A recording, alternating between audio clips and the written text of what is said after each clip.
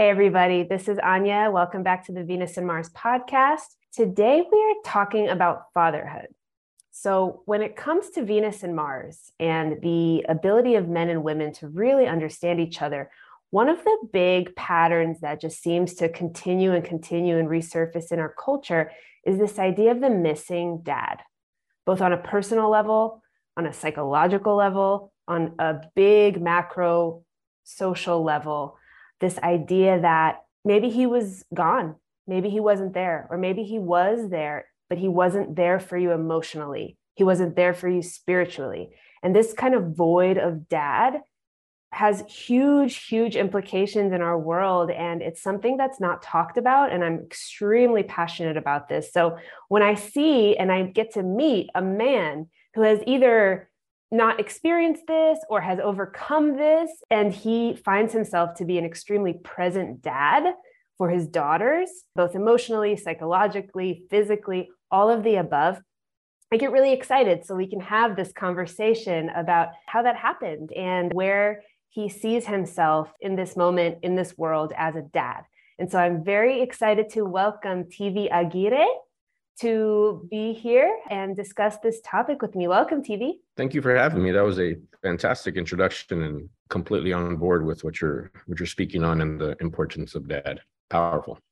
Awesome. Yeah, I'm really excited to talk. Thank you for kind of saying that. And you are a marketer, you are a dad, you are an artist, you're a writer, you do many things, you own 2 businesses. Share a little bit about what you're up to and who you are these days. I have a career, I have a business that I started in 2009. That's rolling along. I started it to be more involved in my daughter's lives. That has grown over the years and is very consistent, so I can depend on it. And it's something I really enjoy. It's messaging, it's marketing. Everything is marketing on some level or another. Is how you actually put words to thoughts and ideas, and how to be persuasive around those ideas. The business is going well, and I've started to actually, a couple years back, I decided to put a big focus on trying to build a kizomba community, a dance kizomba community here in Dallas. I've been dancing since 2014, 2013, and it occurred to me that I know marketing. So, and I've been a manager. I've grown communities. Like, let's see if I can do it here. So that's actually one of my biggest little side passion projects that takes up a lot of time. It's become kind of a primary project. So growing the scene here in Dallas, DFW, it's something that I'm really passionate about. It's growing. It's thriving. We're known as one of the top cities in the country.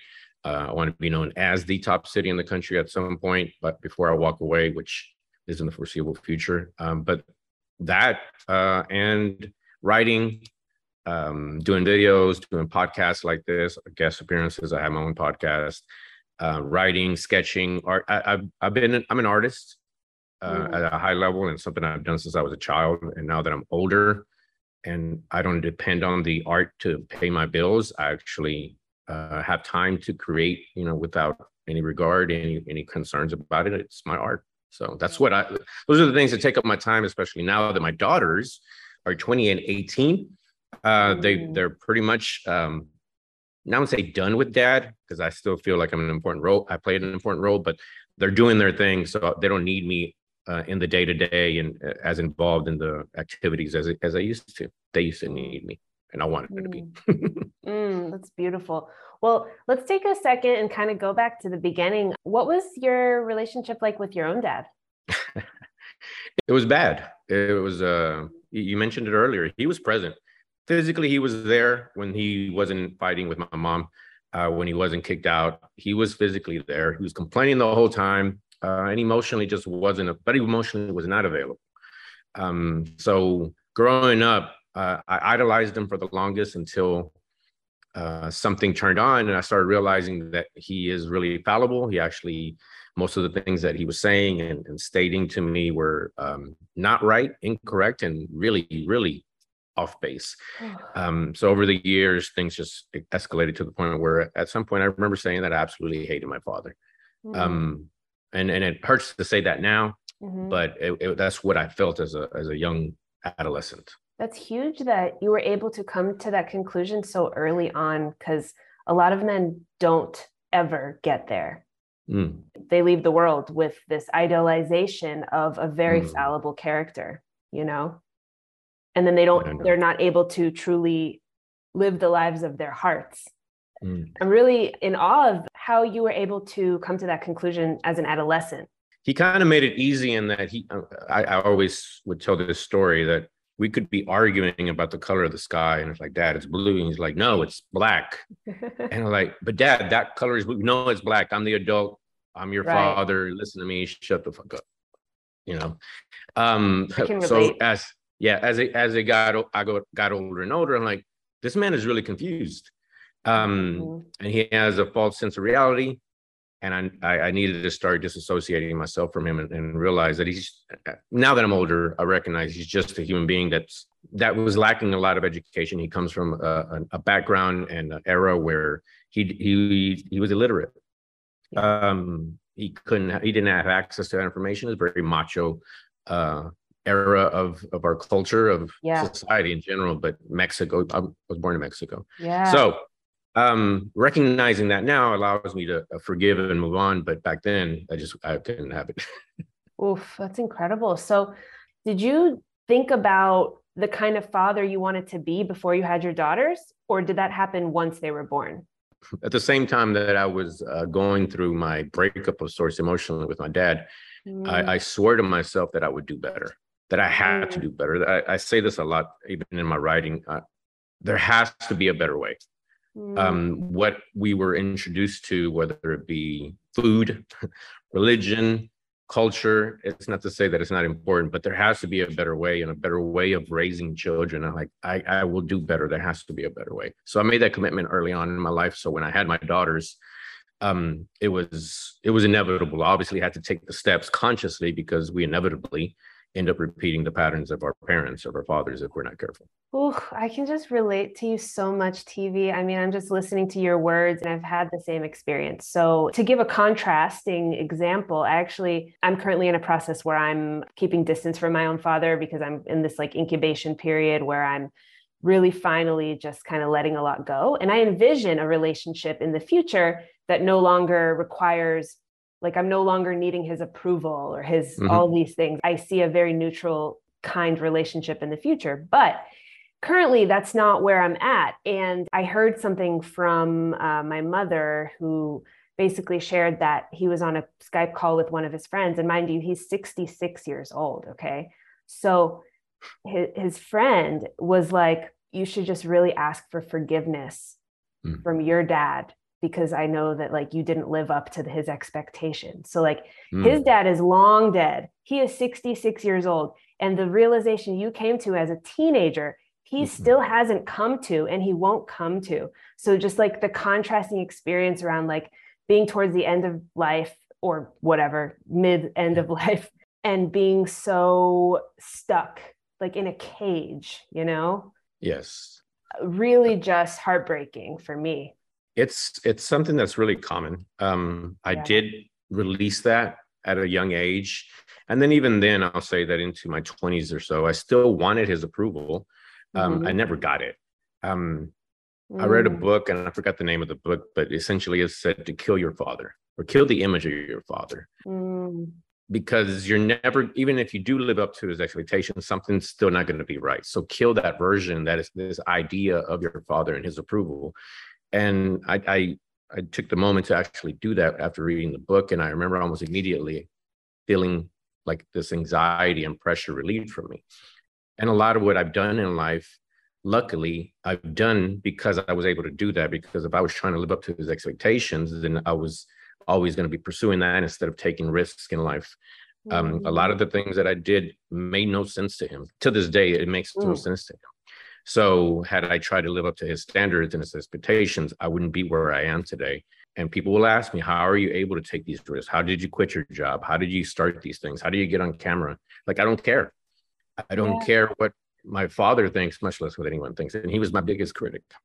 Oof.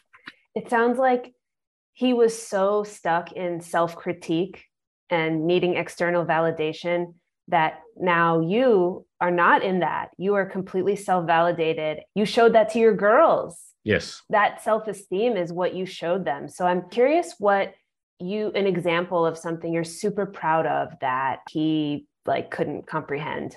So much. Yeah. Just quitting my job. Yeah. Even before quitting my job, I'll take it back a little bit. I actually took a job on as a trainer. I was a training specialist teaching leadership and management. And I was living at home with him because it was fresh after the divorce. And I was starting to take some more risks because I used to be in the grocery business. So I worked in the grocery stores as a manager, retail management. Did that for a long time and I was pretty good at it. But I wanted to move away from that because I didn't see myself doing that for the rest of my life. Yeah. And I was able to kind of manipulate my way into the training department, persuade some people to give me an opportunity, although I was clearly underqualified, had no degrees, barely knew how to use a computer. But I was doing these classes because it became apparent that I was pretty good at teaching, speaking, grabbing attention. I was telling my dad, hey, I actually was trying to own up to my own stuff. And I said, hey, Dad, so it was one of those big moments like, Dad, I'm sorry if I never lived up to your expectations. I really am. I love you. And I love you for who you are. And I accept anything and everything about you. It is what it is. But please forgive me if I've never lived up to your expectations.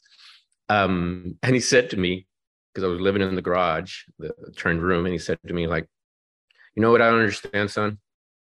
I just don't understand why you're sleeping on the floor. And in that moment, I'm like, you're not listening. You're not listening. You don't understand. I said, I really don't care about sleeping on the floor. I will do better, and I will get to a place where I'll have plenty. I'll have beds, whatever. That's not an issue. I'm not stuck on that. I told him, like, Dad, I'm leading people. People are listening to my words and feeling something and making changes. And he's like, I just don't get it. I just don't understand. You should just have a job like everyone else. So it's so far out of his realm of understanding that in that moment, it was finally confirmed, like, just move on. Seeking my father's validation is foolish. And at one point, he has, by the way, but this is like 20 years later. Yeah, makes sense. Oof. On my terms. But yeah. It's really powerful stuff. It occurs to me that in those moments, like the "why are you sleeping on the floor" statements, which I've heard a million times, like in my own story, that statement is like, what does it look like to the outside world? Oh, yes, that absolutely. You're sleeping on the floor. It's not about you and what you believe and what you desire and your heart and your soul and your passion. It is literally just about what the outside world could possibly interpret from this. 100%. I agree. Oh, and I didn't care. I've never put too much weight on them. I do what I do, and I move around the world in a way that best serves me. And at that point in time, I needed to sleep on the floor. I let go of everything. I had very little debt and financial responsibilities. So if I had to sleep on the floor, that's what I'll do. I love that. Congratulations for taking the risk, being in that position, and then finding your way on your own terms. It's really powerful stuff. And I think for me, it's really one of the most commendable, beautiful things about this process of healing and manhood in general, like taking ownership for oneself, like the masculine way, just like, I'm going to do this with honor, integrity, on my terms.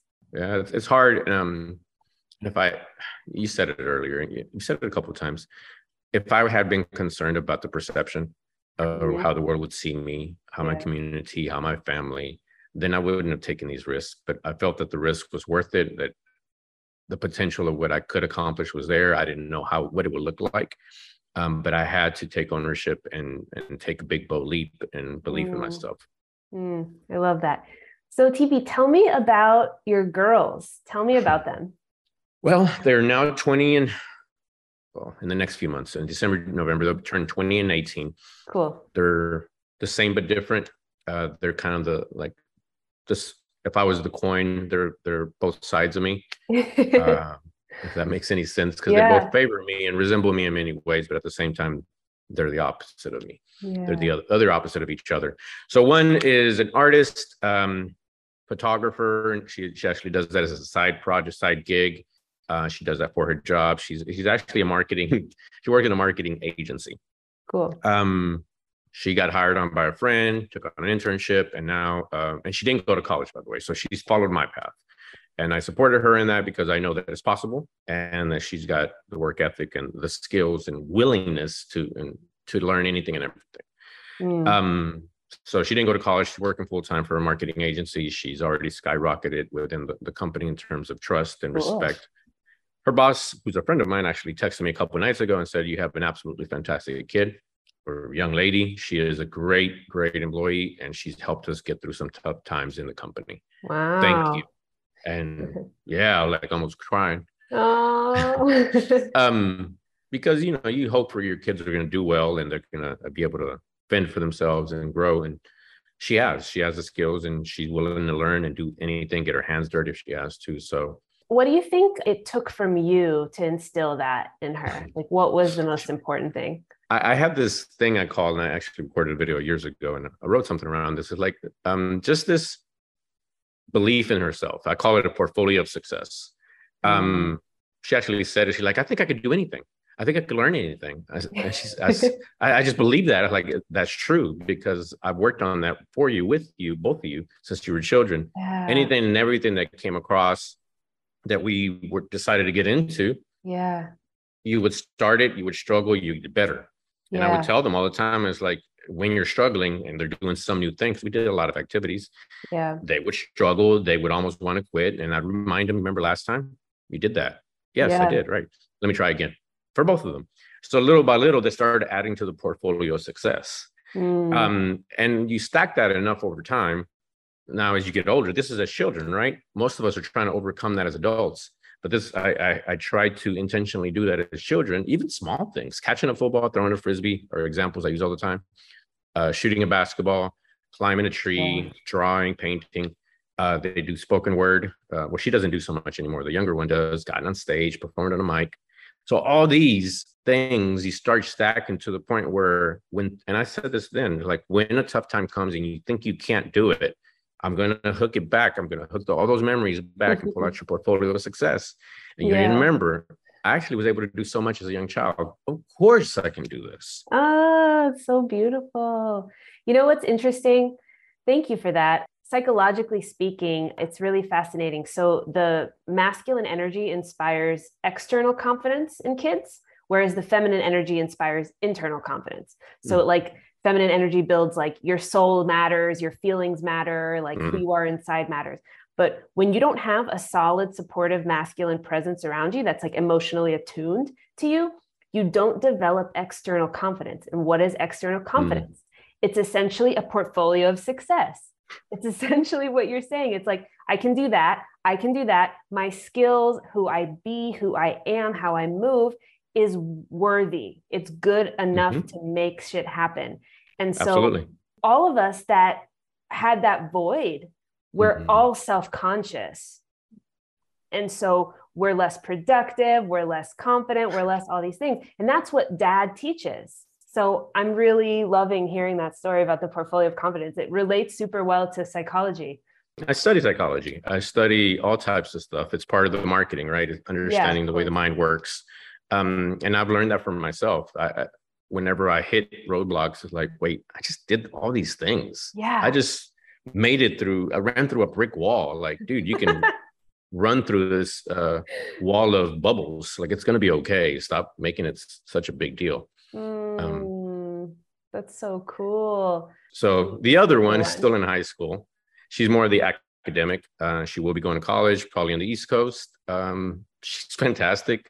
She has stuck with the spoken word, poetry. She loves performing. She hasn't done it recently. Yeah, she's an academic. She's going to go to college. She has this big brain. I'm extremely proud of both of them. I'm proud of her. She's involved in so many things. She's the band leader. What is that? I always forget. Conductor, drum major, the lead drum major. The major drum something. So she's the person, yes, the conductor. She's the leader. She's a fantastic human being. And that's the thing I like to hang my hat on for both of them, is that they're good human beings. I didn't care what career they pursued. I was going to support them in anything, but they're just good human beings. And that's what I'm most proud of. And she's going to do some amazing things as well. She's eager to get started, but nervous, obviously, but I'm there to support her throughout the process. I know that you are divorced, yes? So did you raise your daughters solo, or was there support? They lived with their mom. I did not Okay. win custodialship. So most of the time they spent with their mom, 70, 80% of the time. Gotcha. I would get them every other weekend. So everything you hear was pretty much done on those weekends. It was like jam crammed into Saturday, Sunday, trying to instill as much confidence, give them as many experiences, as many memories as possible, and as many stories to be able to pull from. I love that. So since this is Venus and Mars and it's all about this idea of complementary emotions, characteristics, what do you love about your daughters that you know they got from their mom? They got some of their desire or refusal to back down. Mom's a firecracker, to put it lightly. And I learned something years ago, like every behavior has a positive intention. Too much of anything is bad. Too much confidence could lead you into bad directions. Too much stubbornness, too much like, oh, I'm not going to. But what they have from her is an absolute like willingness to go fight for themselves and not let anybody run over them. They're really soft spoken for the most part, very vocal in many ways, and they will stand up for people as well. So knowing that because they believe in themselves, they won't let anyone run them over or their friends. They go to bat for people who are being bullied. They do all types of things to make sure that no one gets run over or themselves. That's so cool.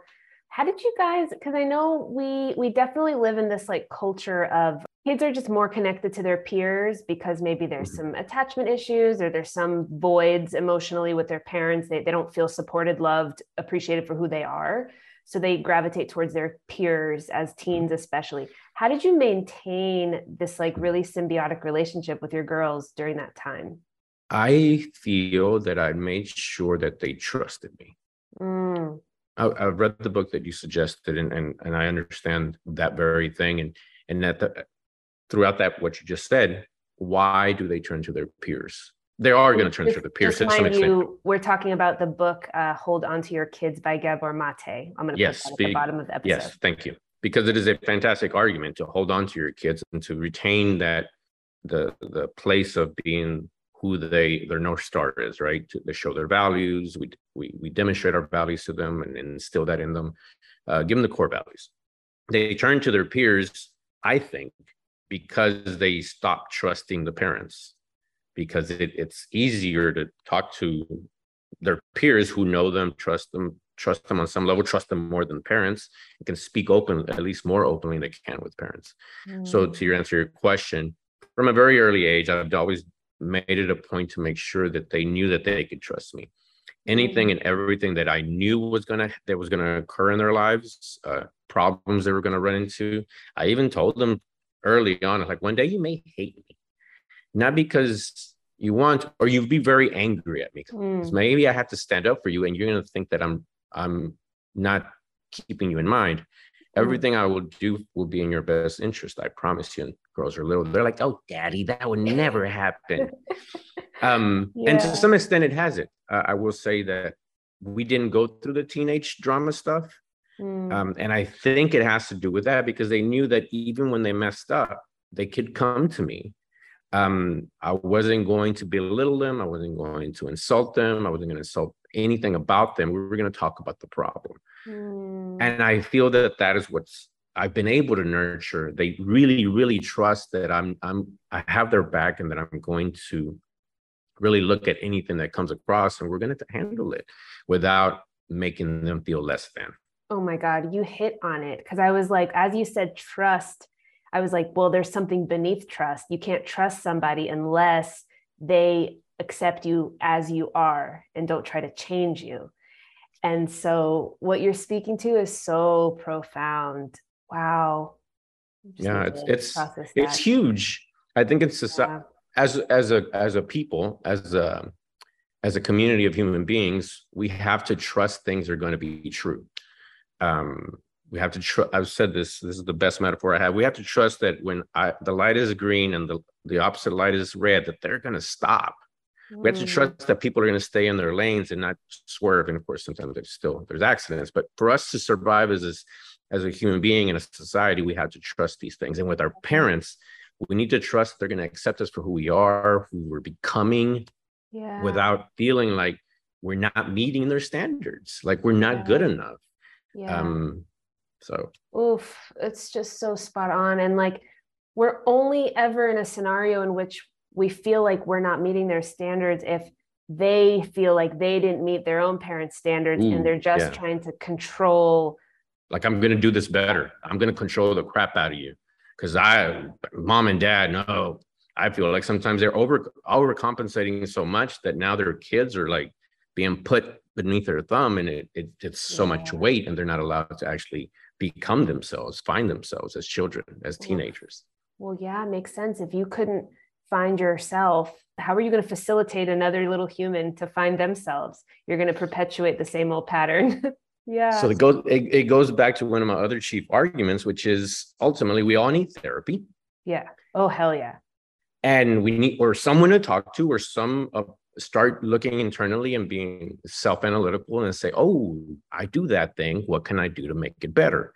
Because we're only going to operate like we're the ceiling for our kids in many ways until they find a new ceiling or they move on. Yep. If we are limiting them because of our own shit, and then criticizing them because they're not meeting our standard, I mean, it's just this terrible scenario where we're the ones that are holding them down.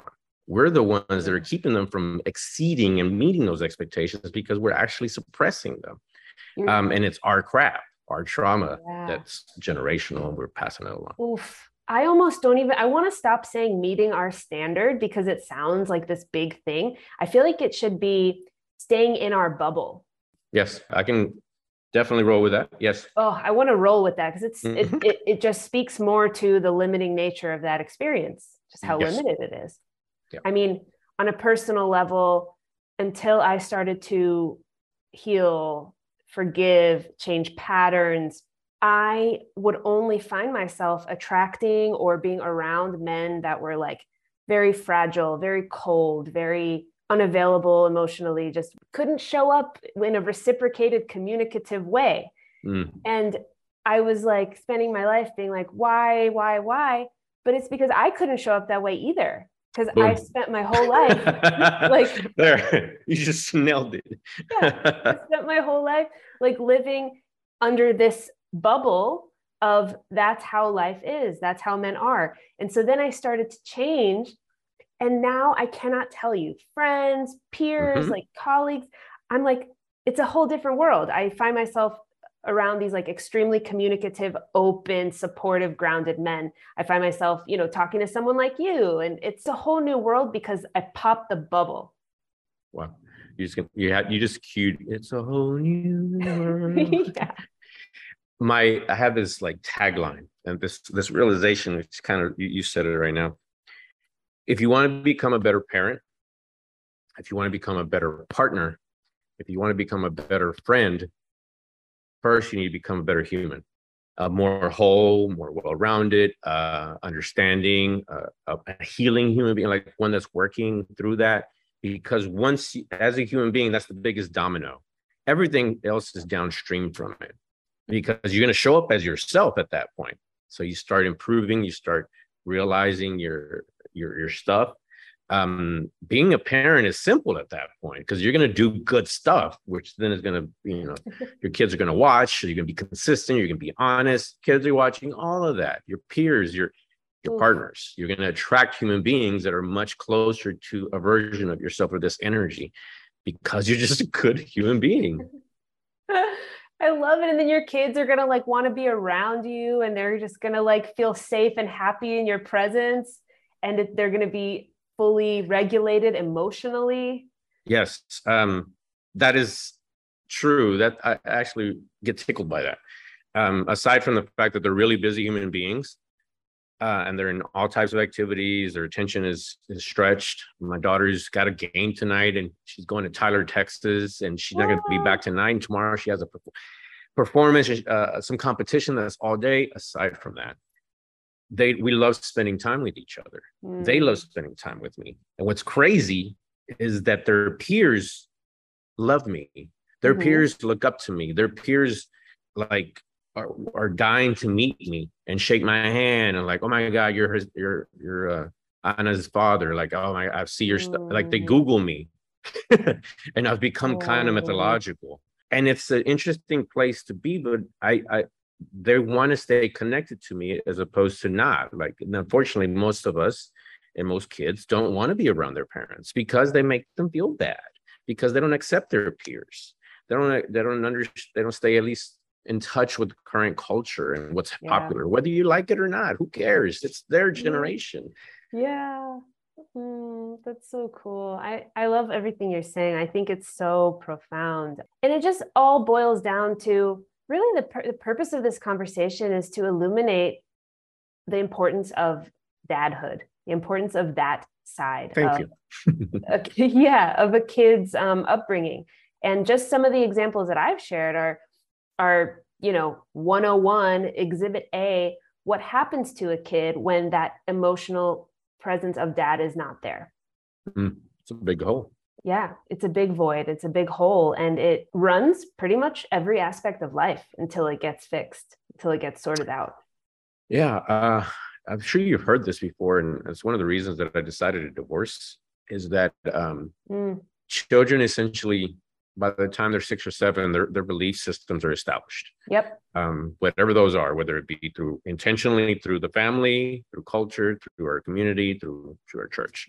Yep. I heard that, I don't know, 2007, 8, no, actually like 5.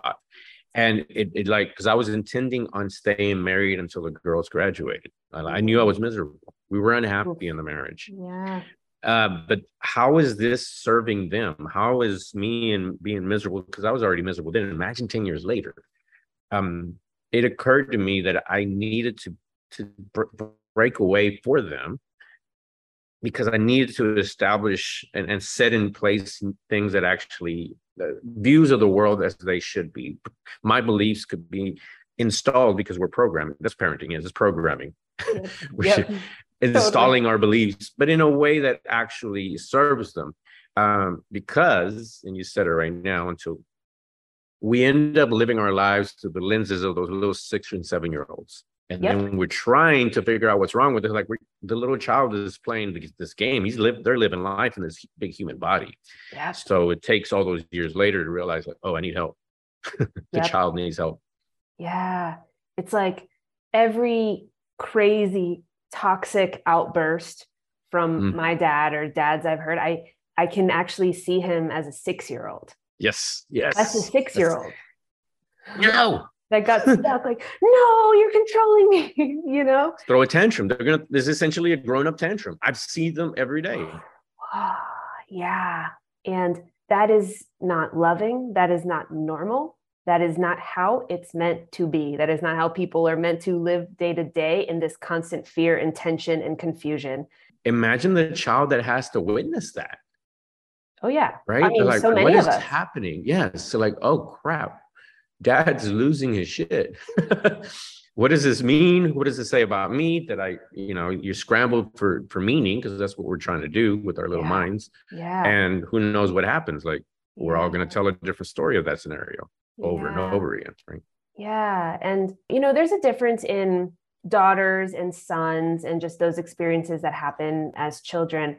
And, in my work, in my hopes to bring men and women together and create this more harmony in general, one of the most important aspects of it is understanding what's happening with sons Mm. and helping them, facilitating a space, finding a way to support them in overcoming all of those things. What I see happening that's different in girls and boys is girls just get really sad and low in self-esteem, and people become people pleasers and just become these like people that are not confident.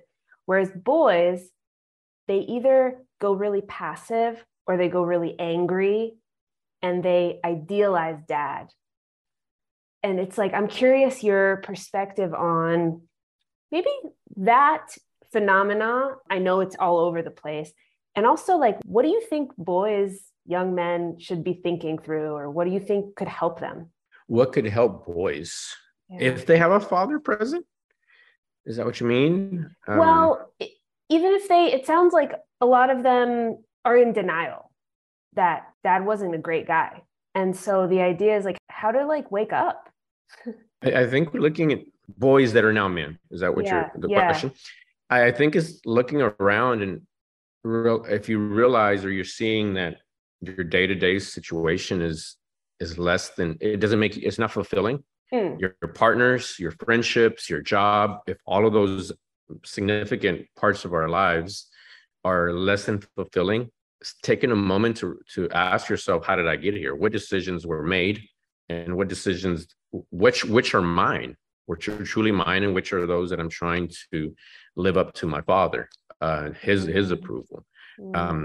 Many kids many sons end up doing things that their father wanted them to do, or just think that they wanted them to do. So it's just looking at your life and finding out what got you there and why did you make those decisions, because we're ultimately, wherever we're at in life is a culmination of all the decisions that we've made, some big, some small. But it's just taking a moment to step back and asking yourself that question. Is this purely my choice and my decision? Chances are that they're not, because we all do pick up our values and our desires from people around us, and parents, being fathers especially, being plays a big role in that. Maybe realizing that you didn't do this on your own, and that you actually need to remove that priority of father's acceptance as a metric that you're measuring against. So powerful stuff. Oh my gosh. Because, I hear a lot of guys say things like, I've got the house, I've got the 3-car garage, I've got the wife, I've got the kids, I've got all the stuff, I've got the money. I just feel like something's missing. And people, human beings, that's what it sounds like. Relationships. That's what they're missing. Yes, they're missing relationships. And it sounds like they can't actually have fulfilling relationships because they're not fully themselves. They're half men. Yeah, they're acquiring objects, and maybe they have jobs. Obviously, if they're getting all these things, or who knows how much debt they might be going into, is they're just acquiring things and failing to nurture relationships. It's really common amongst men to not have enough male relationships. Even it's not even just partners, but actual friendships. It's really, really difficult to nurture them, because we all have this big bravado that we're carrying around, and refusing to actually reach out and say, hey man, what's up, let's hang out. The acquisition of stuff does not equate to a fulfilling life. It's just, you have this dead stuff all over the place, a 3-car garage. Like, I don't even care for any of that stuff. Like, the thing that makes me absolutely happiest is obviously my daughters, but the relationship that I'm in, my friends, the community that I'm helping nurture. It's just seeing all these things come together. Those are the most fulfilling things. And I think in the scenario that you described, which is really common to me, it's so foreign because I don't participate in that much. Yeah, but in the culture that I did grow up in, like having the nicest shoes, having the best car with the best wheels, and always showing up with the nicest outfit and biggest jewelry, that is a really big driving force. But it's for what? For me, it's clear. But I'm growing up in that culture, then you're gonna mirror it. You're gonna desire that because everyone in your community wants it too. And as men, we have to realize, like, that doesn't mean shit. I love it. So I'm curious about one of the things that is definitely a fundamental pillar of masculinity is this idea of provision, right? Protection and provision, like being the one that generously supports and provides not only like a space, but for the entire 20th century, it's been about financial provision. It's been about like supporting your family, which I think is a very noble thing. So how do you create the distinction of healthy masculine provision that is grounded in truth versus acquiring shit because it looks good from the outside? Like, how do you make that distinction? I know that a lot of this is passed down to us, both from the feminine and the masculine, that men must provide. Yeah. This is what men do. And I think this is in all of our cultures. It's like, I think even women are told, like, you have to marry a man that's going to provide. You have to find a man that's going to take care of those things. How would I separate them? I just, at a very young age, I personally removed brands, the desire to acquire brands and to show off brands as a motivating force, because a lot of that revolves around brands. Your Mercedes, your Louis Vuitton, your Nikes, or whatever nicer shoes are out there. I don't like idolizing anyone or anything Mm-hmm.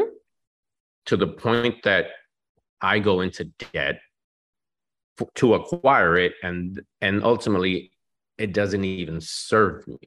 It doesn't give my friends any more comfort, Mm-hmm. or a space to hang out, Mm-hmm. or a connection.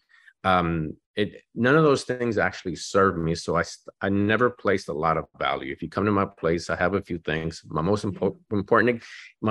expensive things are gear, Yeah. camera, Yes. but I have little of anything that's name brand. Sure. Because I've chosen to just value my time, value human beings, connection, relationships. I give my daughters. We didn't have a lot as after the divorce. I was really dirt poor for a while there, Yeah. and hardly ate the first few years.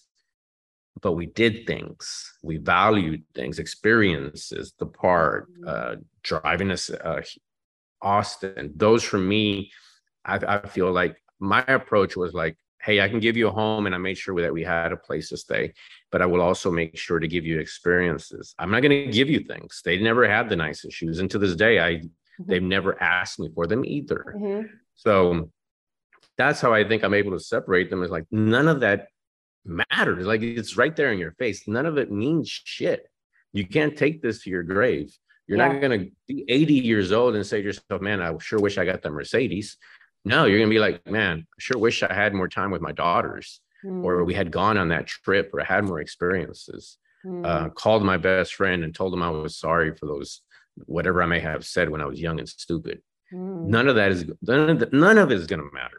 I love that. I love when you called out, like, it's not like a space for my friends to hang out. Like, that's more important than like some brand thing. So it leads me to believe that you value provision. So, like, what, in a way, like, what does provision mean to you then? I think provision for me means a place for people to meet, a place for people to connect with each other. And I think this is how I have this. I'm growing the Kizomba community in Dallas, Mm-hmm. and I'm investing a lot of money and a lot of time Mm. with, and the event that I throw is for free. Mm. People have asked me, why don't you charge? I'm like, because I want to bring more people in. And as exhausting as it is and stressful as it is, nothing makes me feel better than seeing a packed room of people having fun and meeting new friends. For Mm. me, provision is being able to give these people, I also meet them and introduce myself, of course, but knowing that I am helping change their lives. Some people Mm. in this group are going to become friends. Some of my best friends come from that group. Yeah. They're going to meet their partners. They're going to meet their Yeah. wives or their husbands. They're going to find a new culture and a new dance that's going to open up their lives and give them more confidence. For me, that's what provision means. I value highly. I'm a Mm. member of this business networking group, and I've been a member of it for over 10 years, and it's given me so much. Some of my best friends are out of that group. And I went back and I decided that I was going to invest in that group and put money into it in terms of running some marketing campaigns and some Mm-hmm. developing some content to grow that group. And I Mm. realized that it's because I enjoy helping people come together. Mm. That's not my group. I'm just a Totally. member, and my friend runs it, and he's a good friend. But I love that. I love knowing that lives are being changed, connections are being made, and generate like this. There's a ripple effect. We're going to change lives. We are changing lives just by being us. Ooh. I think one of the foundational pillars of masculinity is community.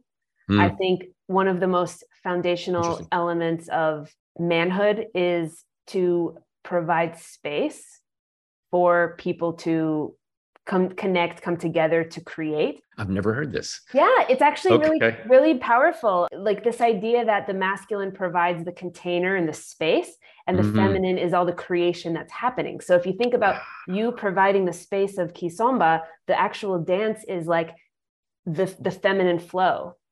Mm-hmm. Yeah, So that I see. it's Oh, wow. amazing. Yeah.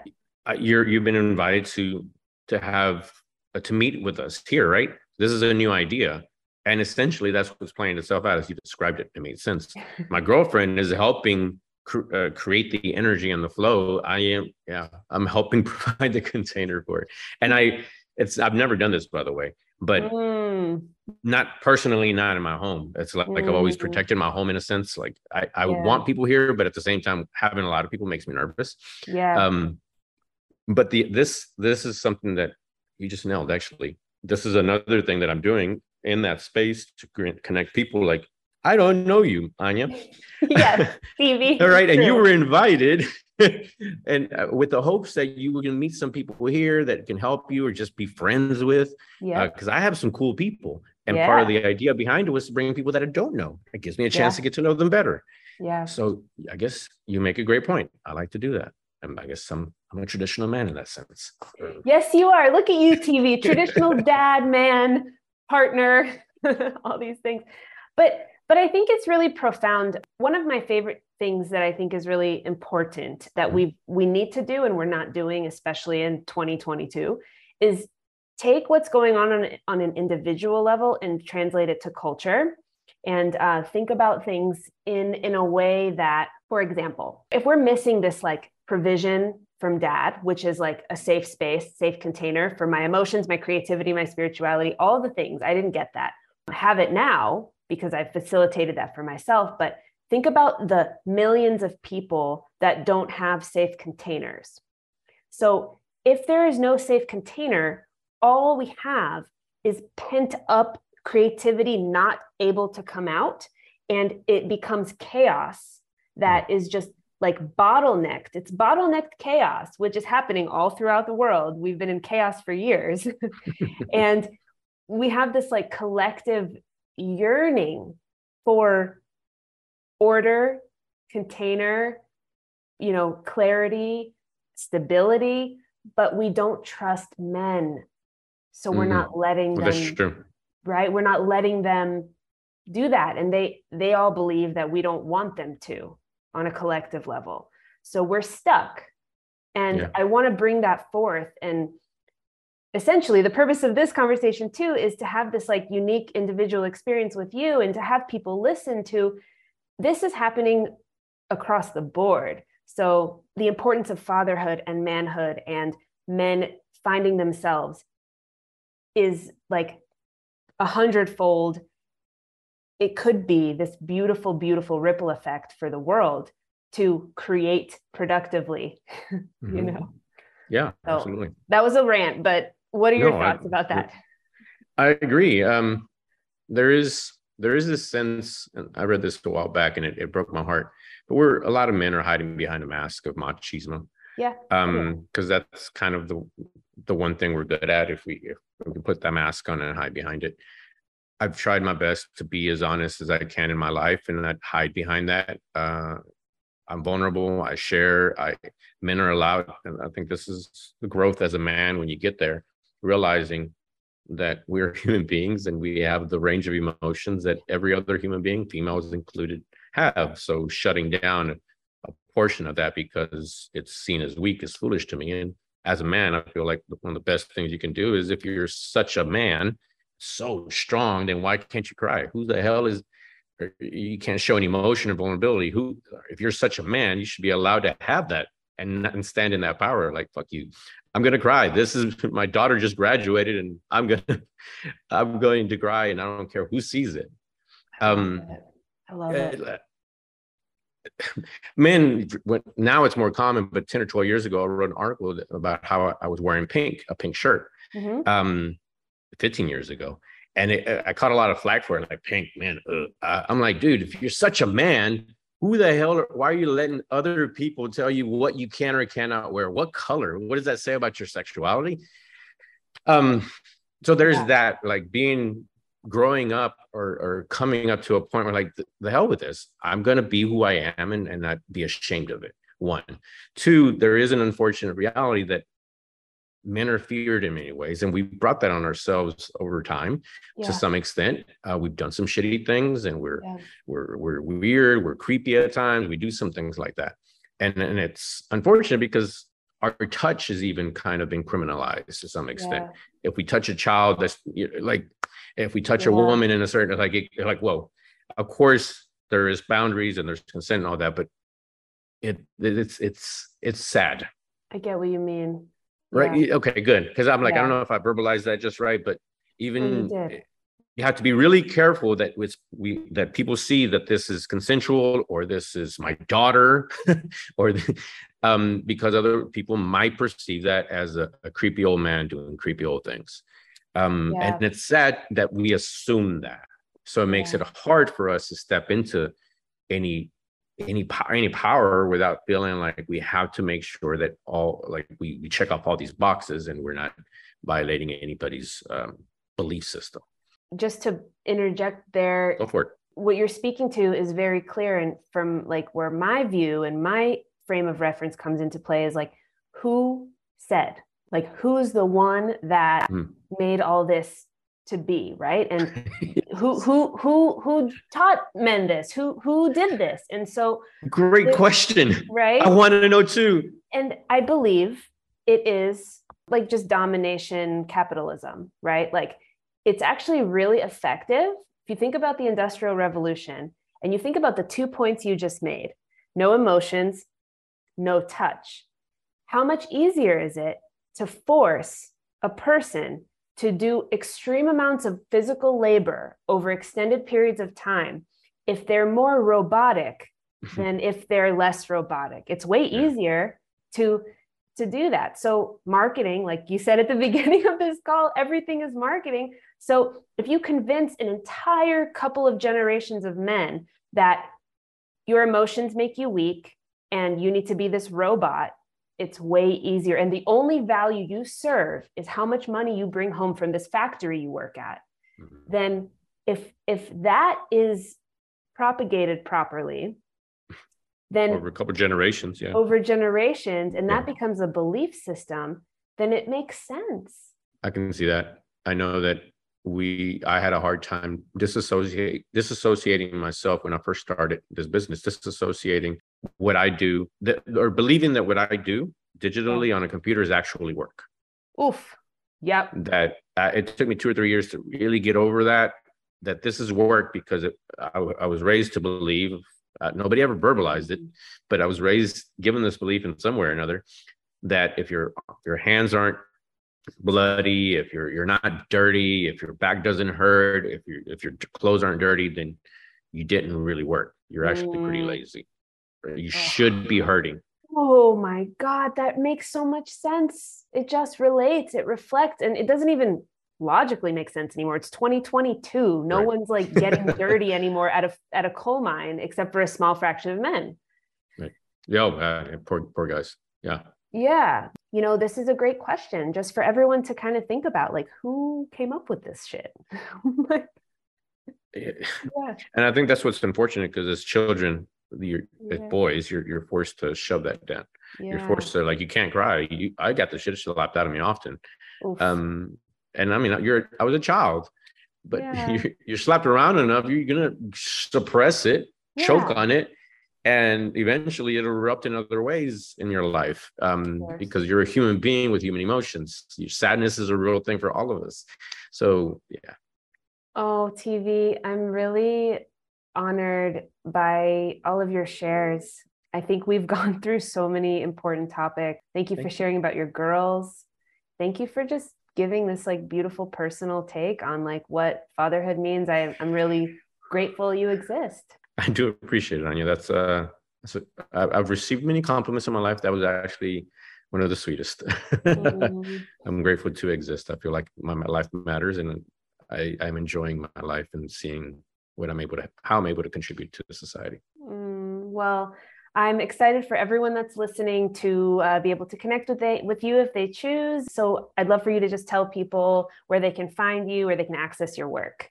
Yes. You can find me at Teevee, Teevee, V as in Victor, EE.mx. That's where my blog is, and you'll find my podcast, my art, my writing. From there, if you choose, you can find every other channel that I'm on, but that's my home base.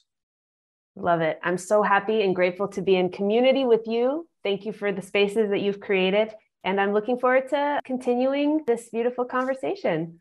Yeah, I'm excited to actually get to know you even more when you come over. We're still strangers. I know. We're not really. I love that. Well, hope you guys have all enjoyed it. Cheers. And until next time, this is the Venus and Mars podcast.